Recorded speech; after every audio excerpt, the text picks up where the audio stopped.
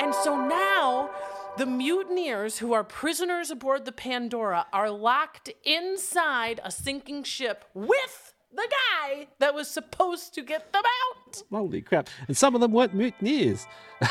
Exactly. History, I'd like to follow me down the rabbit hole. History, I'd like to, frankly, I want to know. Hi, welcome back to HILF. History I'd like to fuck with Dawn Brody. I'm Dawn Brody. Delighted, as always, to be coming to you from The Den. That's the Deluxe Edition Network. To find more great podcasts in The Den, click the link in our show notes or go to deluxeeditionnetwork.com. Now, this is part 2 of the Mutiny on the Bounty with author and school teacher Scott Edwin Williams. And in part 1, we met the crew of the Bounty, we fell in love with dreamy mutineer Fletcher Christian, and then, like everybody else, we learned to hate that brutal fuck, Captain William Bligh, and we watched him and his sad sack crew of 18 as they were packed into that open-air boat and then pushed out to sea, where most of them survived a harrowing journey across thousands of miles back to England. Holy shit. Now today, we catch up with the ones we left behind. Find out what happened to those who chose to stay in Tahiti, to those who were captured, and of course the fate of the smokestack himself, Fletcher Christian, who sets out in search of a whole new life and actually finds it. Let's get started. Hi, how you doing, Dawn? Hi, welcome back. We're talking over an ocean and many time zones away. And light bulb moments in human history, so good. It's right now 2 series. Are you going to make it more? Is there going to be a 3rd book in the series? Oh, yeah. Look, there's going to be probably end up being 5 books.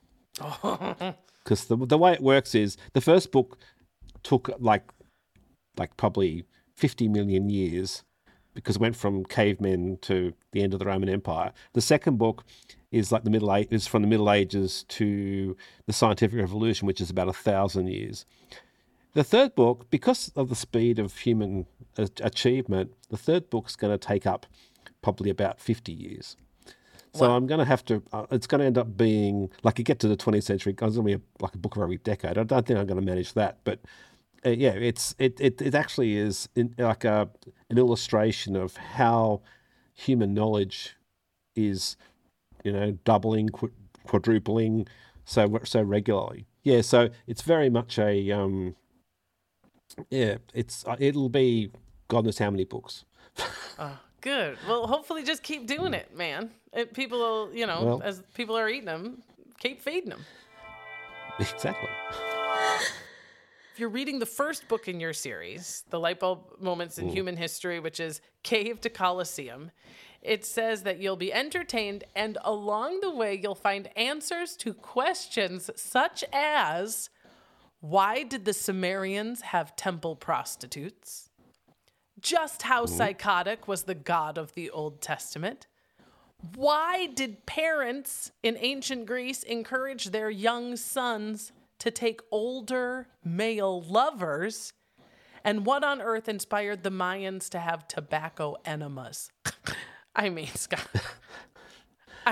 These are the burning questions I answer in my books. You are just, have you ever, I don't know, maybe you're the most perfect guest I've ever had. I know you're kind of a fan, so I hope that curls your toes, but I don't know how peanut butter and jelly, somebody was like, well, that's it.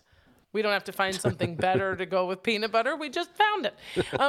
But I do want to know, I have to know the answer to one of these. And I've chosen, would you please tell us, why did parents in ancient Greece encourage their young sons to take older male lovers? Okay. Well, it was basically it was called pederastic mentoring. So basically you would... Sure. Yeah. So you would get an older guy who would teach your son the ways of the world, the politics and war and everything, and they would sort of take them under their wing and do other things. But basically in ancient Greece, that wasn't a problem. Like I go out of my way to point out that nowadays it would be considered statutory rape, but in those days it was doable. It was normal. It was, to our minds, weird. But yeah, they didn't want. In fact, they had a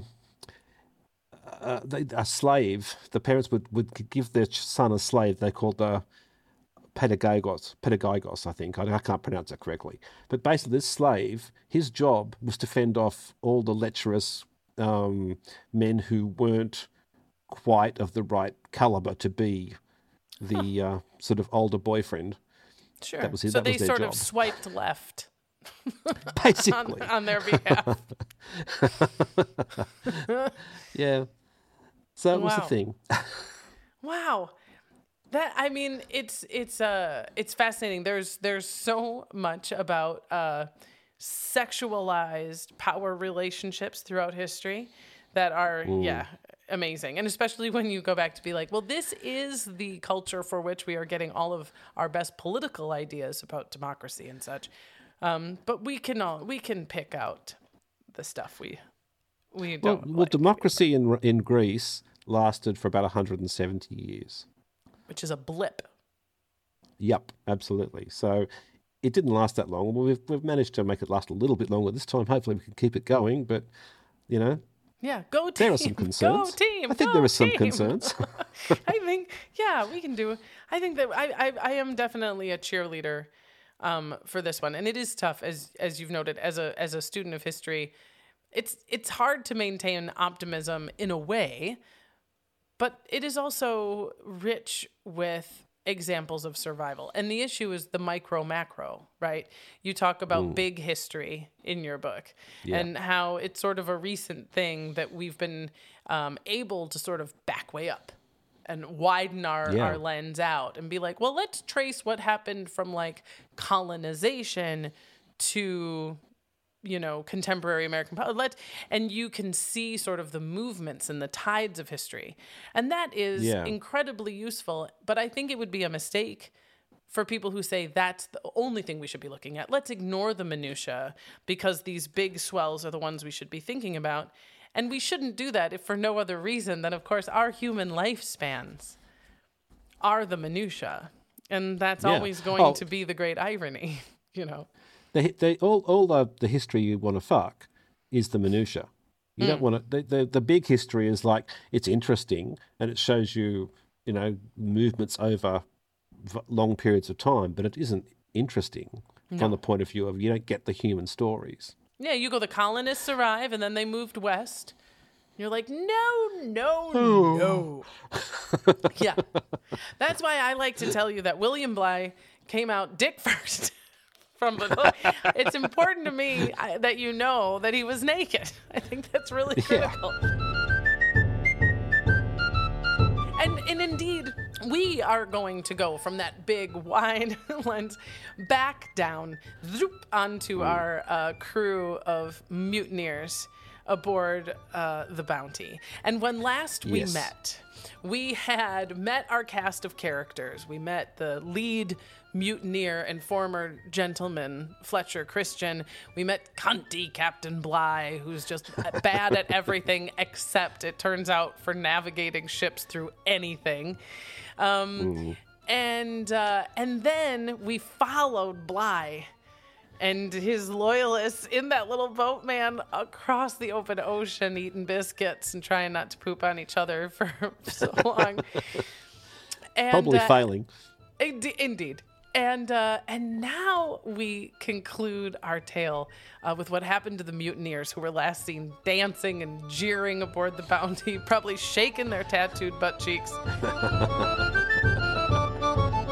Now, the first individual to see these mutineers ever again is the individual who is sent from London to pursue the mutineers, to hunt them down.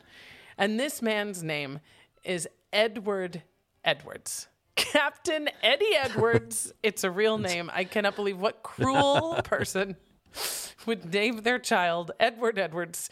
And it's 10 days because William Bligh comes ashore in London and London's like, what the fuck? Are you fucking serious? And of course he tells his side of the story, which is terrible. Oh, yeah. And 10 days later, Captain Edward Edwards is aboard Her Majesty's Pandora to go round up these fucking mutineer fucks. Not on our watch. King George has been through enough, and we're going to bring these guys right into justice. And his first stop, very logically, is to go to Tahiti. It's where we last saw them. It's where they're most likely to be. If nothing else, we'll find the trail. And the idea is they're not going to be hard to spot among the indigenous population. They can hardly blend in. And even if they have become like, real fundamental members of society, we got a ton of stuff to trade and bribe. We're going to find these fucking guys if they're there. Yeah. Edward Edwards is shocked, however, to find that he gets within sight of Tahiti and out in the canoes come the mutineers. And they get on board like, hi, wow, we saw you guys. We're so glad you're here because we couldn't fit in the boat. Remember when we were talking about how many people were like, I don't want to be a part of this mutiny, but I can't, there isn't room for me in the boat. And they're like, we're the guys who couldn't. And they can hardly get their sentence out. And old Eddie Edwards has them in shackles, slaps them a few times, and puts them in restraints. Because he's like, I've been ordered to treat each and every one of you as mutineers. And just as he's sort of explaining this, and their faces are kind of going, wait, what? 2 more canoes come out with a couple more mutineers like, wait for us. We can't wait to tell our side. Go away. Right, exactly. And they think they're saved for a hot minute because they look over the shoulder and they see this guy, Tommy Hayward. And they're like, oh, thank God, Thomas Hayward. Oh, thank God, because he was there. He got in the boat with Bligh. He witnessed the whole thing. He would be the ones who could say, Fletcher Christian had a gun on us. He told us we couldn't get in the boat. We were totally like, please don't. He'll vouch. Yeah. So they're like, Thomas, remember? And Thomas Hayward just shrugs.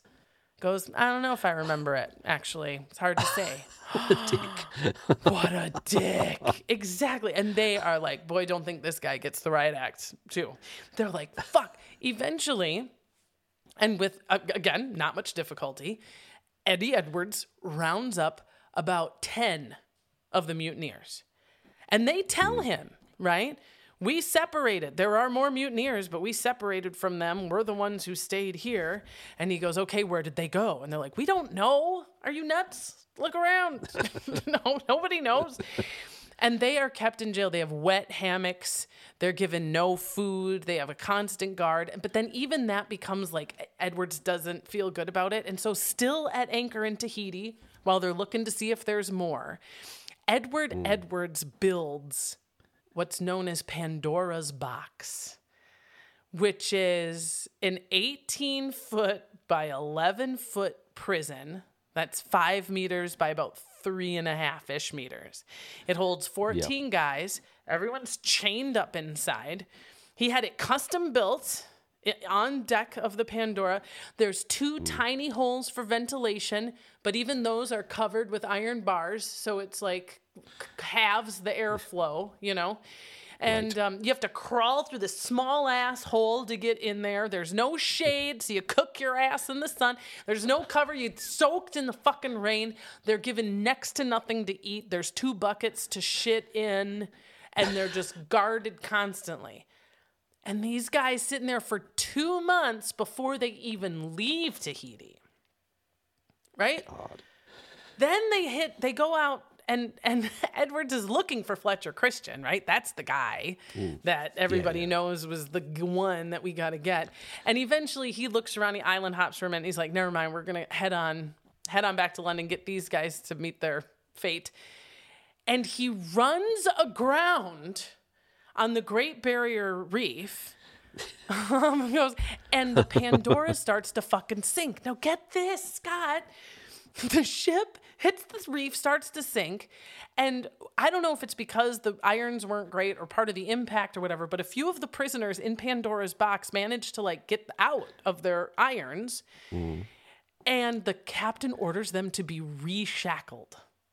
The boat is still sinking. And he's thinking they're bailing out water, and he's like, lock them up. Finally, they realize that the boat is lost. This ship is going to absolutely submerge. And at the very last minute, he says, okay, you can let them out.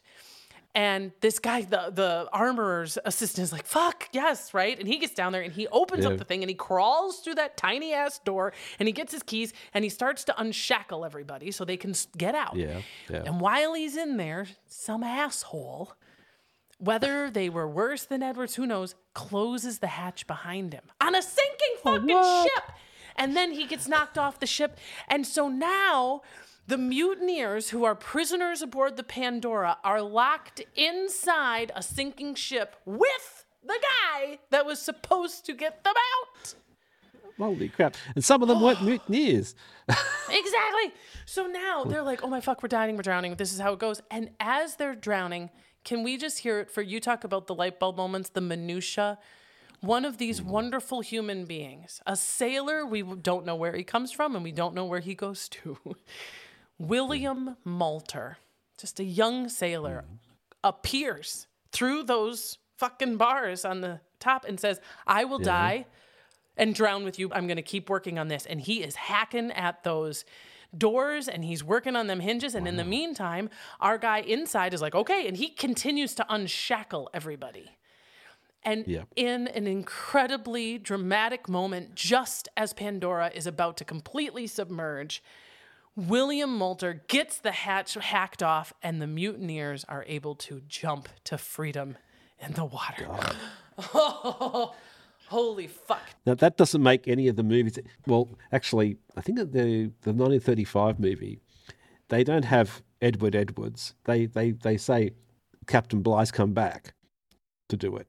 So, in the movie. So you know what's fascinating is not only does Captain Bligh have nothing to do with this rounding up of the mutineers, he is presently at this same time on the second breadfruit expedition, because probably to make up for the fact that this was totally not his fault and you're totally a great captain and the Admiralty has complete faith in you. They did pretty much turn him around. You're a great guy. You're a great guy. Get on out there and get that breadfruit, though, for real, because we need it. But after the Pandora crashes on the Great Barrier Reef, and they all manage to get themselves to shore, Captain Edwards does a head count and realizes that he has lost 35 of his men, and 4 of the prisoners are also dead. One of them didn't quite get out of his shackles in time, and a couple other drowned. But that means that there's 6 of them still alive, and Eddie Edwards, doubles down, ties him up, leaves him out in the hot sun on that beach, doesn't give him anything to drink. He kind of seems like people are like, he's like blaming the whole thing on them. And now he's got, ironically, the same pickle that our guy William Bligh had, which he's got to tow his ass up the coast north over the little doohickey on the north of Australia, and then get his tookus up to Timor to Cape York. That's called Cape York. The little nipple on the top of your country. I'm sure you're and get up there to Timor and catch a Dutch Indian. We get it. We've seen this. And the hilarious thing is that for that cunt Hayward, it's the second time he's done it. He was with. It's like Groundhog Day. Yeah, Captain Shrugs a lot is all of a sudden like, oh my God, maybe it's me. But they finally get, and there's all this horse shit. They aren't given any quills, and finally they get to, like, someone cares about their humanity and something like justice. So lawyers come out, and they're able to get pens and paper, and they're able to write down their side of things. And eventually, and don't forget, Eddie Edwards has to be court-martialed and answer for what the fuck happened to Pandora, because pretty much everyone agrees that he fucked that up, that was on him. But he's acquitted, of course, because that would be embarrassing for the Admiralty. But we've got now these 10, we've got now these 10 mutineers that survived to come home for justice. Okay. And at the end of what amazing trial, very exciting. 2 of them are found guilty but pardoned by King George III. 4 of them are just fully acquitted, including our blind fiddler, Byrne. Well, thank God for that. Yes. He was like, I mean, I don't think I helped with the mutiny. I can't be certain I did. I don't think so. I didn't mean to.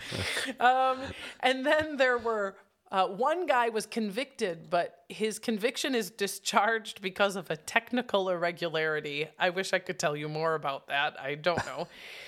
And then 3, Scott, of these sad sacks are found guilty and hanged without mercy.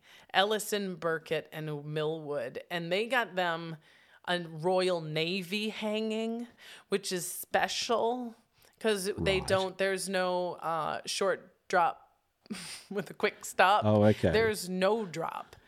They basically hoist you up. And the idea is that they watch a long, prolonged choking that is meant to make you suffer and make the people watching go, ooh, whatever he did, I'm never going to do that. No way. Absolutely not. Bloody hell. Bloody hell. Right. So now it's done. So these mutineers are dead. And slowly, things start bubbling up in newspapers and in the mumblings among high-ranking people within Her Majesty's Navy. Because a lot of these officers are, like Fletcher Christian, respected gentlemen whose word is taken to be truth, whose parents are advocating for them in very powerful circles. And they start to dish and they start to say, oh, here's why the mutiny happened. Bligh sucks. Fletcher Christian shouldn't have done it, but it was not all of his fault. One of the guys writes while he's in prison a little account that is like secretly published and passed among some of the like higher up. It's called Vidi e Scio, which is Latin for I saw and I know.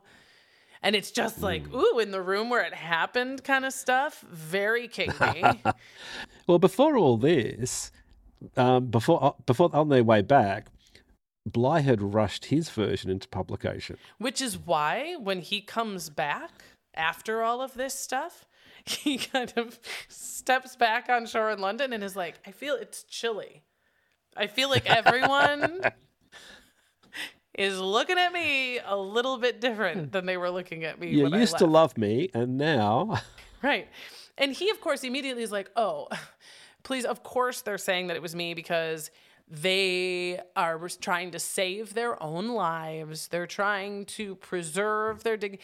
And the argument, the most apparent argument then and now, is that if any of these mutineers in London at the time wanted to save their lives, the one and only quick way to do that would be to throw Fletcher Christian under the bus.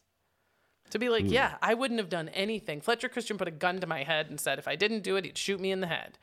And that would make it a lot better for you. But they actually, during trial, were like, yeah, it was totally Fletcher Christian's fault, but he was having like the worst time. He was under a lot of stress. When I look at it from just like a governmental position, and I know that this is part of the reason why monarchies are a bad idea. But we have these 10 mutineers. 10 of them are arrested in Tahiti, imprisoned, wrecked in Pandora, brought back to London for trial. 3 are put to death, and 7 more continue to pay taxes. Like, does that seem like why? Like, what the expense and the effort and the manpower that Her Majesty's Navy exercised in order to punish. Because you've got to remember that sailing to the other side of the world then was like a moonshot. I mean, you didn't do that lightly. It was expensive and it was a long time, and a lot of drama involved. To send somebody out, that would have cost a fortune to provision that ship, put a ship out there, the Pandora, I mean. It's insane. So, like, it is. I mean, you think about it, like, if NASA spent everything they spend on a launch to get 10 guys to go up to the International Space Station Yeah. and arrest a guy for cheating at cards with the Russians. Just to kill him, or just to say, oh, our bad, you aren't guilty. Yeah. I mean, but I think that it also, as ridiculous as it also is really illuminating, because when you can sort of sense the systemic oppression of classes and of all of the little hierarchies that exist within a hierarchy, you do kind of understand the pressure that Fletcher Christian would have been under, simultaneously feeling like a Superman because he's a gentleman. Yep. And the systemic oppression of like a bad captain and really what they are able to do. Yeah. And I mean, I know we're stepping back a little bit, but that kind of, those people then rocking up to have been oppressed by like a class system, suddenly rocking up to Tahiti, where it's like a hippie commune, free love and everything. That must have been mind-blowing for them. Absolutely. And really, that is where we will go next, my friend, because when we come back from this short break, we are going to answer a question that was a permeating mystery for decades, which is, where did Fletcher Christian go? And where is the bounty? When we come back. Excellent. This podcast is part of the Deluxe Edition Network. To find other great shows on the network, head over to deluxeeditionnetwork.com. That's deluxeeditionnetwork.com. What do you get when you take two childhood friends with a passion for unexplored history and a whole lot of booze? You get us, Queen's Podcast. And here at Queen's, we are spilling the tea on all kinds of women from history. From New Orleans voodoo queen, Marie Laveau, to Marie Antoinette, and everything in between. Each queen is paired with a cocktail recipe that will totally get you in the mood to hear the fun, dramatic, and juicy stories of fascinating women from history. Listen wherever you get your podcasts. Cheers! Well, shipmates, before we go in search of Fletcher Christian, a moment please to recognize my treasured crew, my patrons, who, unlike that of the bounty, are whipped only when they've truly pleased the captain. Raise your cutlasses to the newest member of our crew, Natalie B. She is part of a valued group that ensure that no one sells you dick cream or NFTs during our HILFs. Natalie also has access to bonus content, like me reading the first letter that William Bligh wrote home to his wife after the mutiny, describing to her what happened and how it was totally not his fault. Check out what's what at patreon.com/HILF podcast. Then head over to Instagram and... Follow me, follow me, follow me, follow. Follow me, follow me, follow me, follow. Follow me, follow me, follow me, follow. Follow me, follow me, follow me, follow.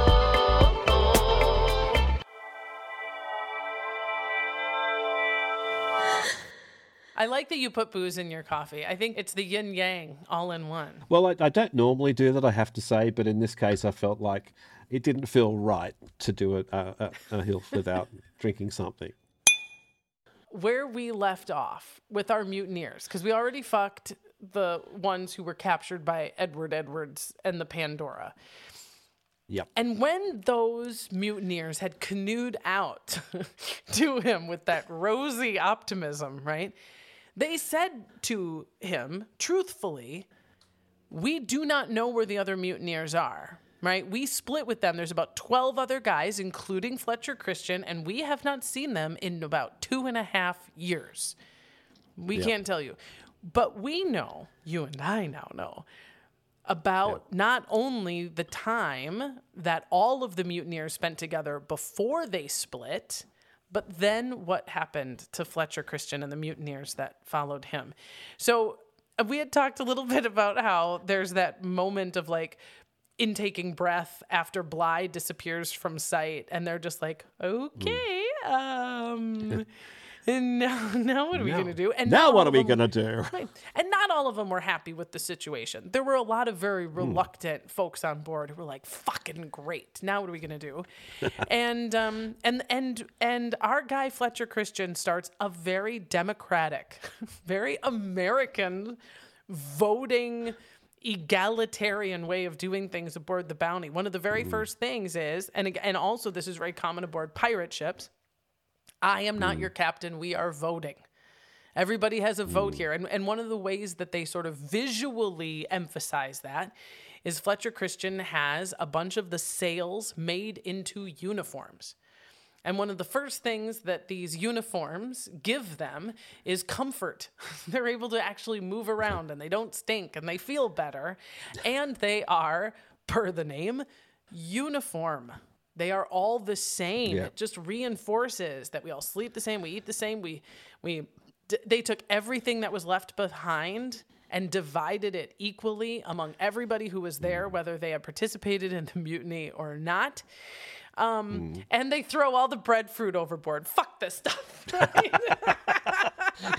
Because screw that shit. Fuck this stuff. We haven't been sleeping. We haven't been able to stretch our legs because of these goddamn plants. You can't even smoke this. What are we doing? And the next section in their adventure, I call taboo. He said, she said. It's a terrible joke. You have very clever titles of your chapters, and I was trying to be adorable, but I don't think it works. This is the island of Tubuai, and Tubuai is the first visible, kind of closest island, and they're not going to go directly back to Tahiti because they're obviously not afraid of being caught by the English yet, but the Tahitians were friendly with Bligh. And part of the friendship with Bligh relies on them trying to be friends with England. So there's reason to believe that if the Tahitians know that these are mutineers, they would take them prisoner, if only to appease their English trading partners, you know? Well, apparently Bligh told the Tahitian king that he was Captain Cook's son, because they wanted to know where's Captain Cook? Right. We loved him. Bligh didn't want to tell him that Captain Cook had been killed in Hawaii. So he said, "Oh, Captain Cook, he couldn't come, but I'm his son, and I'm here to sort of, you know." Yeah, he said he remembered you and that you were his favorite. Yeah. He has to do that because, the loyalties of the people of Tahiti were clear, which is sort of yet another reason to wonder why Captain Edward Edwards would have come down so hard on the mutineers that were living very openly in Tahiti.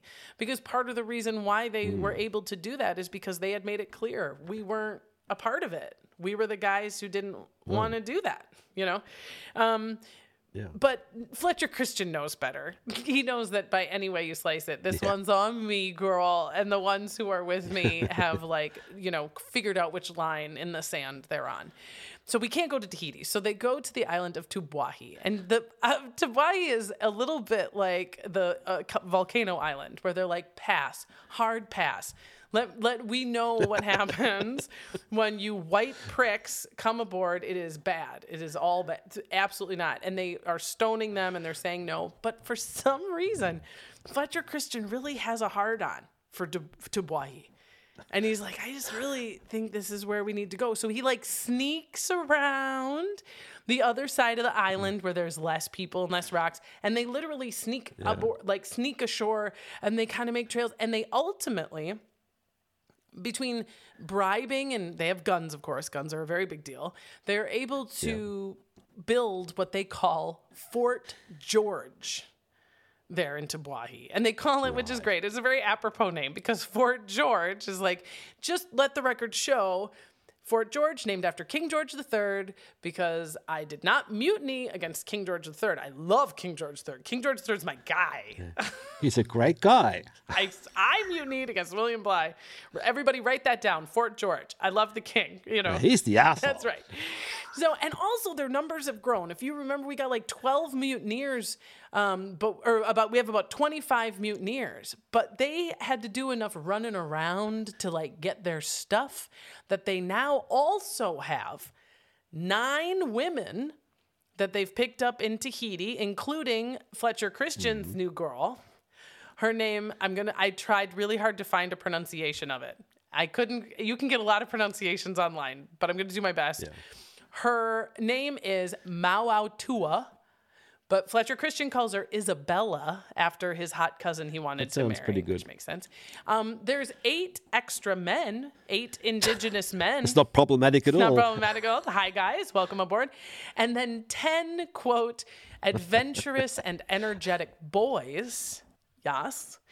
And after they set sail from Tahiti on their way to Wow. build Fort George in Tabui, they realize that they also have a stowaway, a young teenage chief Hiti Hiti from Bora Bora. Which, that means that we now have Captain Edward Edwards Okay. and Chief Hiti Hiti from Bora Bora. I'm just saying, if it's like there's an echo in here.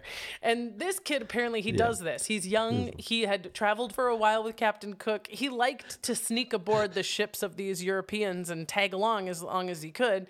And he had asked Fletcher Christian if he could come, and he was like, no. And so he hid aboard, and now he's going to Djibouti. So they build Fort George, and they try, Fletcher Christian and the mutineers, to make life on Tabwahi. They got the thing, and they build a moat, right? But there are several problems with Tabwahi, okay? That's what you want. Exactly. Here's a problem. One is, and this is serious, the mosquitoes are the worst.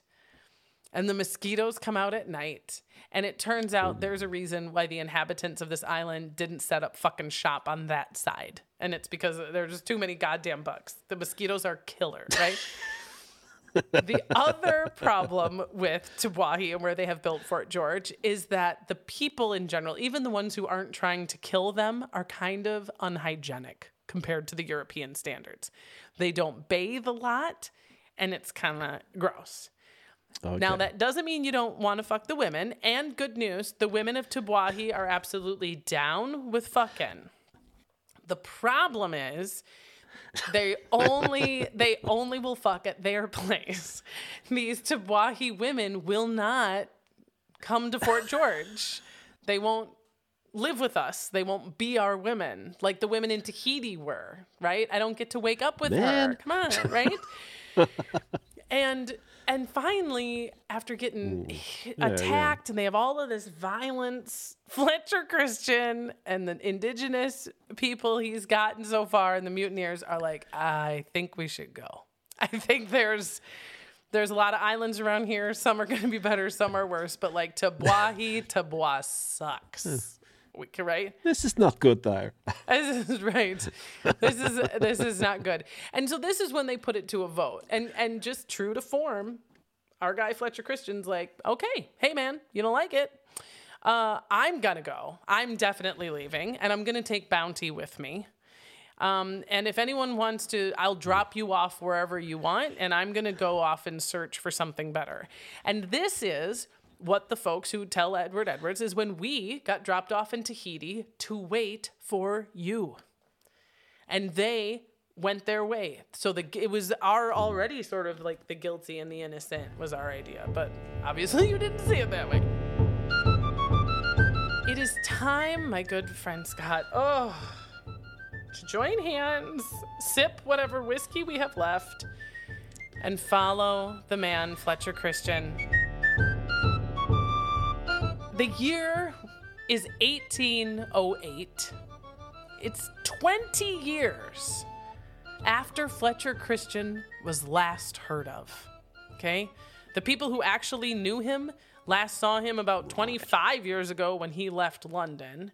And the last anybody who has been accounted for saw of him, it's been 20 plus years. He sailed out in the middle of nowhere. No one's seen the boat, and no one has seen any of them mutineers.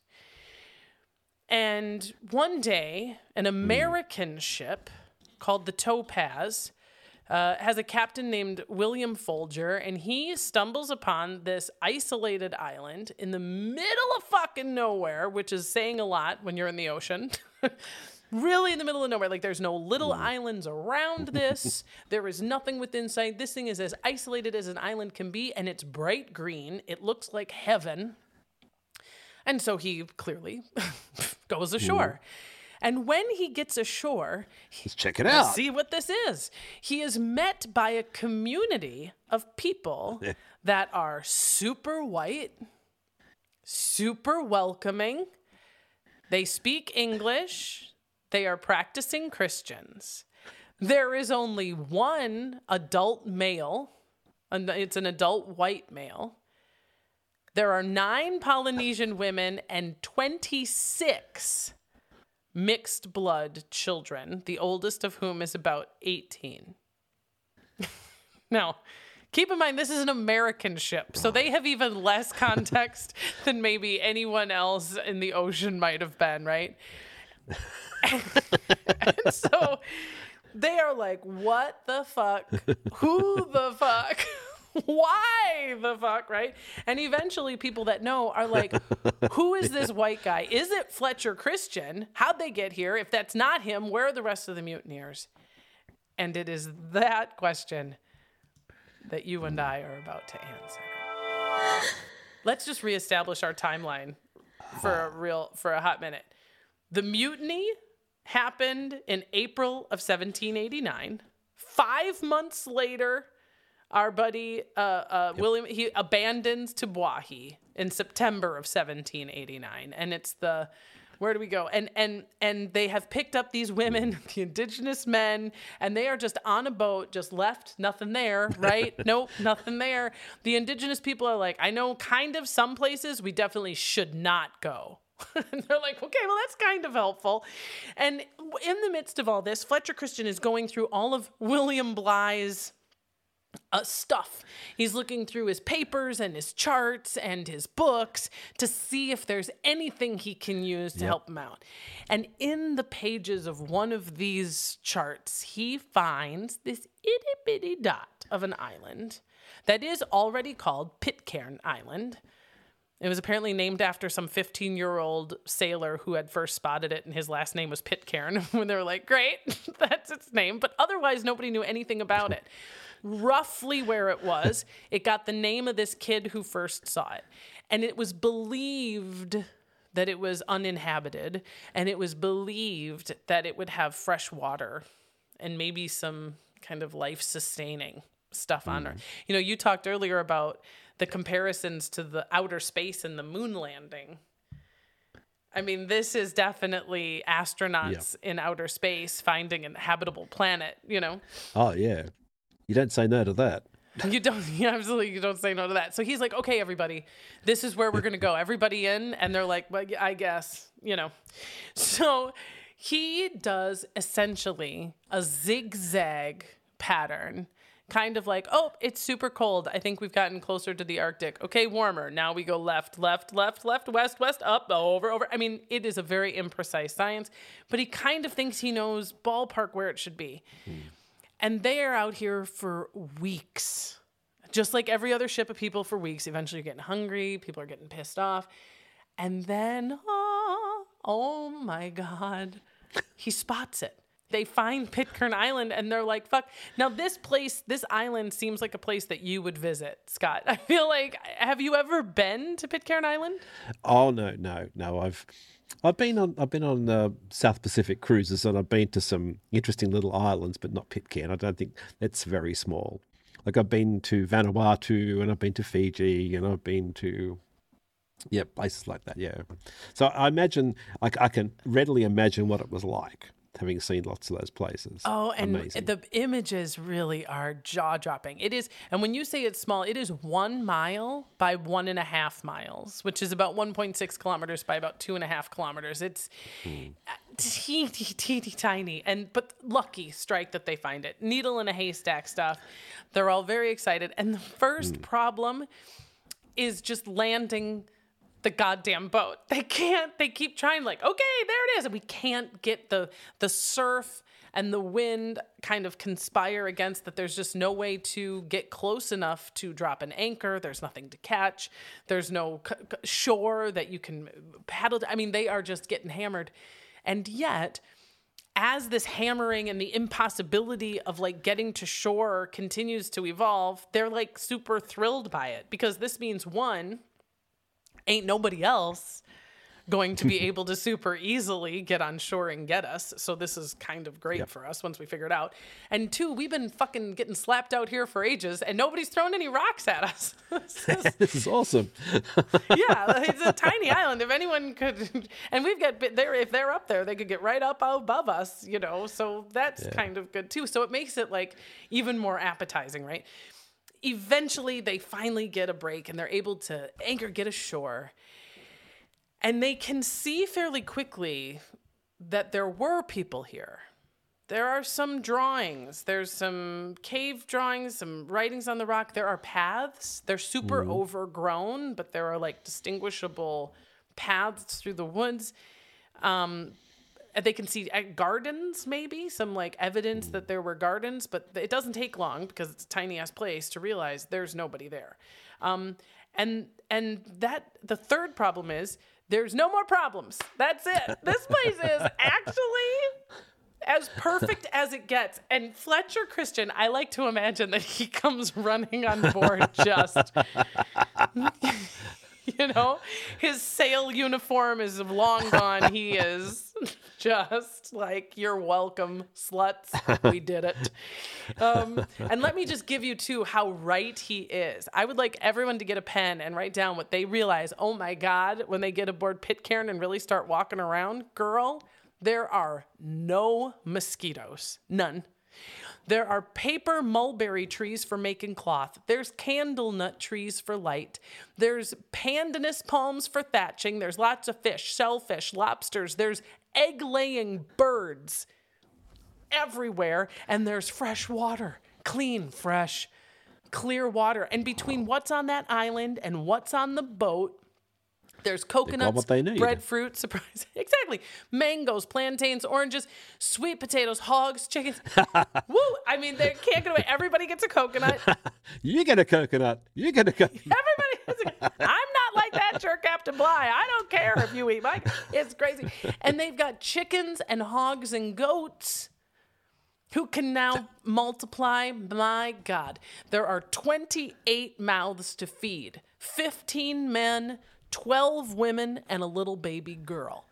And if you think that the mutineers were fucking stoked about like what this miracle island just delivered, stop for a moment to consider the founding mothers of Pitcairn Island. And man, Scott, I am so obsessed with the founding mothers of Pitcairn Island. It has been a real labor for me not to go headfirst into these sluts from the moment that they sort of started tagging along into the story. But you had mentioned that there was like sort of a free love sort of thing happening in Tahiti, like compared to like what London was like, which is a little bit more accurate now. I think, and probably in the decades that some of the later colonists came. But at the time that the bounty was there, that was not the case. Tahiti and life in Tahiti really sucked for women. None of these women, by the way, were kidnapped. All of the women who went aboard the bounty were given a choice, wanted to go, had something that we would describe as love, affection, devotion, something like that, to either the men they went with or just the idea of leaving Tahiti.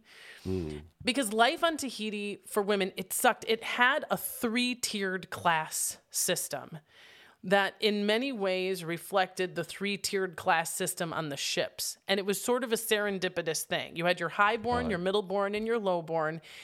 And the highborn had fairer skin. The lowborn had darker skin. And the women were permitted to sleep with the Europeans that came aboard, but only by class and by the permission of their men. So lowborn women could sleep with lowborn sailors.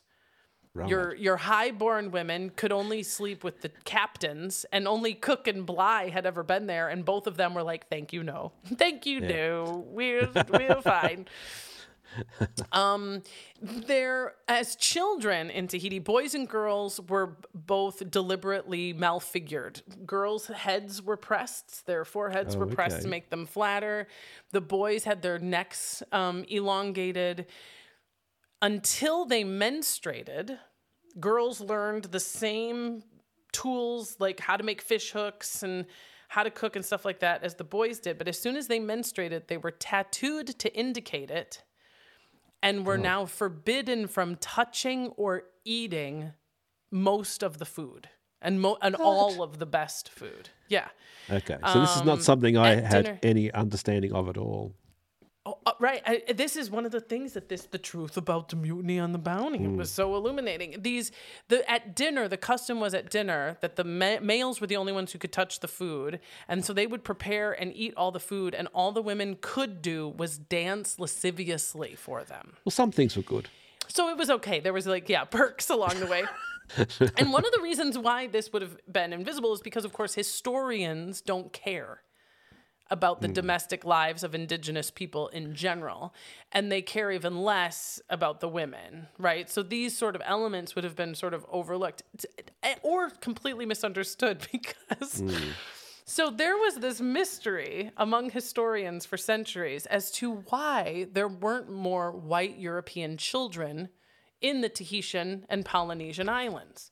Because God knows they were fucking these women constantly. And the women were sort of given somewhat freely, but there weren't a ton of children that came from it.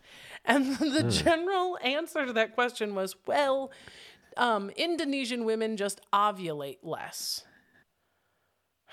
Which they don't ovulate less. They have clearly a grasp on contraception, abortion. Tahitian women. Yes. Contraception, abortion, and infanticide. So the way that it sort of worked at that time in the Tahitian culture was that most girl children were murdered at birth, infanticide. What? Any boy that was in any way small, deformed, had crossed class lines, or was disliked at all. And so because of the high levels of infanticide for undesirable children, Tahitian women had, of course, mastered contraception and or abortion. The reasons, and they're like, what evidence? This was a question I listened to a historian talk about. What evidence do we have? And the answer is the proof is in no pudding. Yeah. When you think about, that's the proof. There's no pudding. First of all, if a woman had a girl, and let's just say the girl lived, you as a mother in Tahiti were sort of enslaved to your girl children because you were the only one who could touch or prepare their food.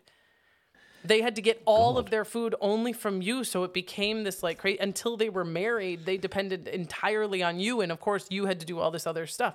All of this to say, and it's of note, what proof do we have that these women were good at contraception and abortion was that they were aboard the Bounty with 12 women for 8 months, and no one got pregnant or had a baby. God. When they arrive on the island of Pitcairn, 10 months later, the first baby is born. And what do you know? It's the son of Fletcher Christian, the boss. So the boss and his wife have the first baby. All of this, again, you just kind of go. So keeping that in mind, knowing what you just learned about how Tahitian women's life has changed when they got on board with the mutineers.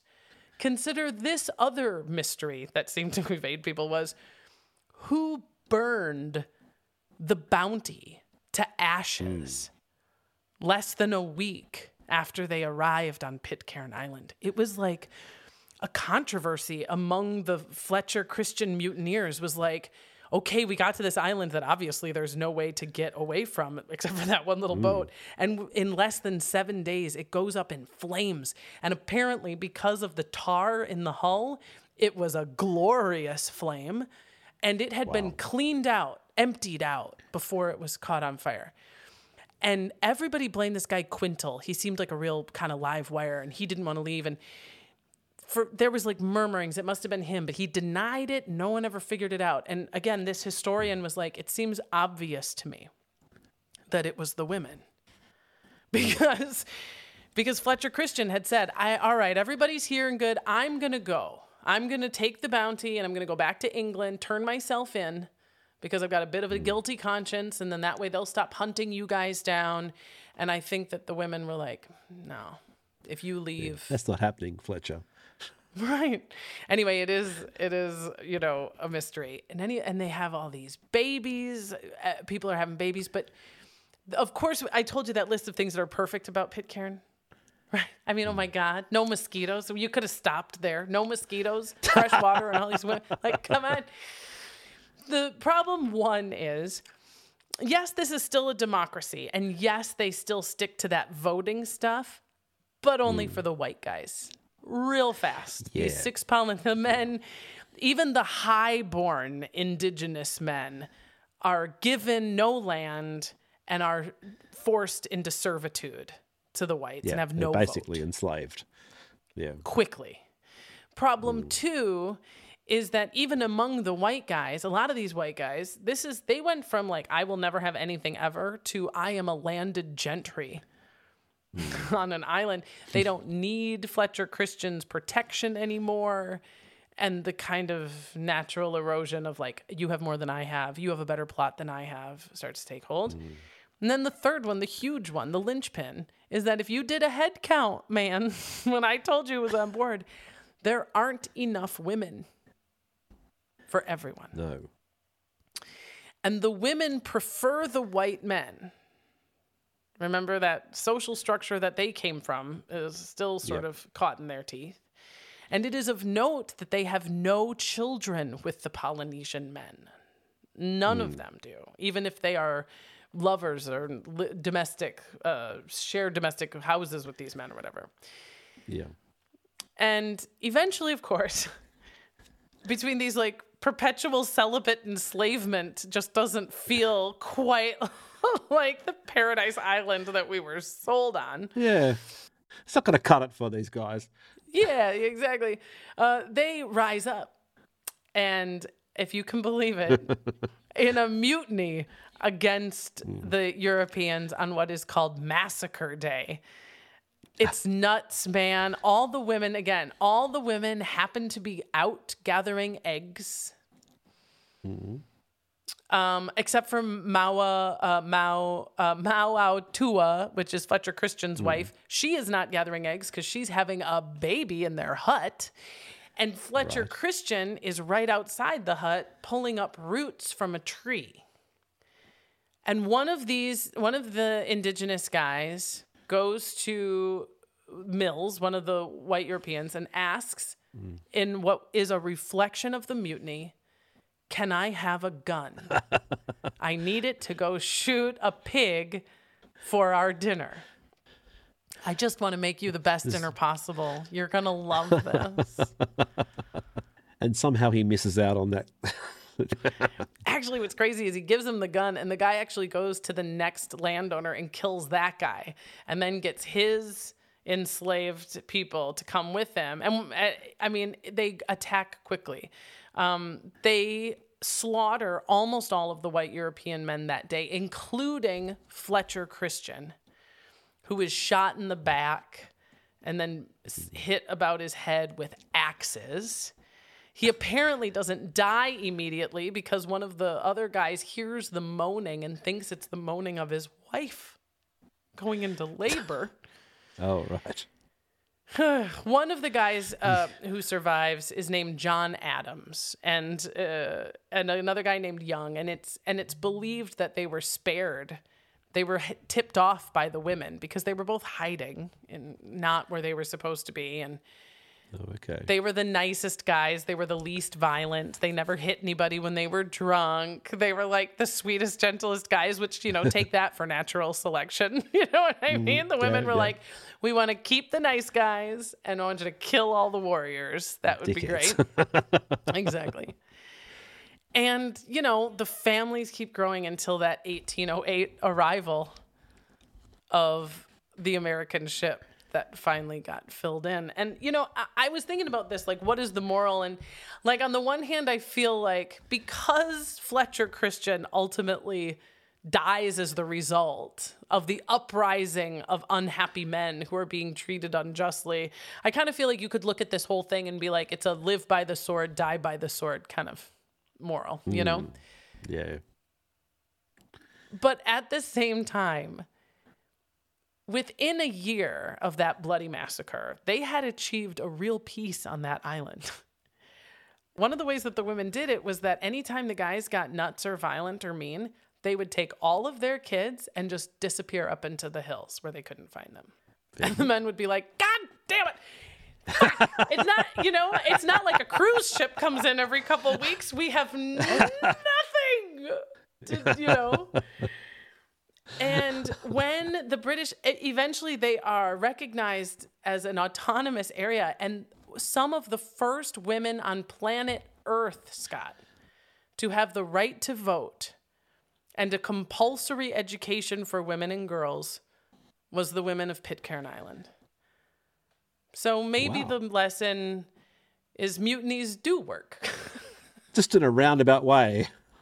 Or, if you can't be a mutineer, definitely fuck one. Yeah. And then the real irony at the end of all this, the thing that had me on my feet, they get the breadfruit. Eventually, through a bunch of other captains, including Captain Bligh, they get the goddamn breadfruit to the Caribbean. Oh, God. And they won't eat it. They hate it. They won't eat it.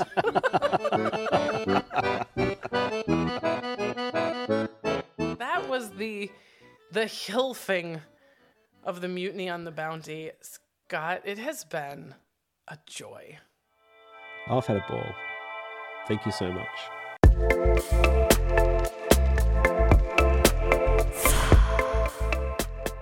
Come on.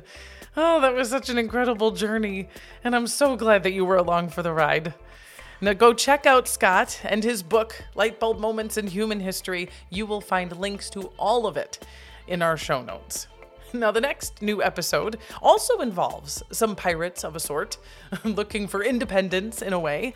It's the history of the Conch Republic, the pseudo-autonomous state encompassing the Florida Keys. And it's a hilarious story with the hilarious guest, comedian Forrest Shaw, who is also the co-host of I Don't Know About That with Jim Jeffries. Until then, our theme song was composed and performed by Kat Perkins. A reminder that you can find my sources, links to the books, documentaries, and articles I reference in the summary of this episode, or by emailing us, hilfpodcast@gmail.com, or messaging us on social media @hilfpodcast. This has been HILF, History I'd Like to Fuck with Dawn Brody.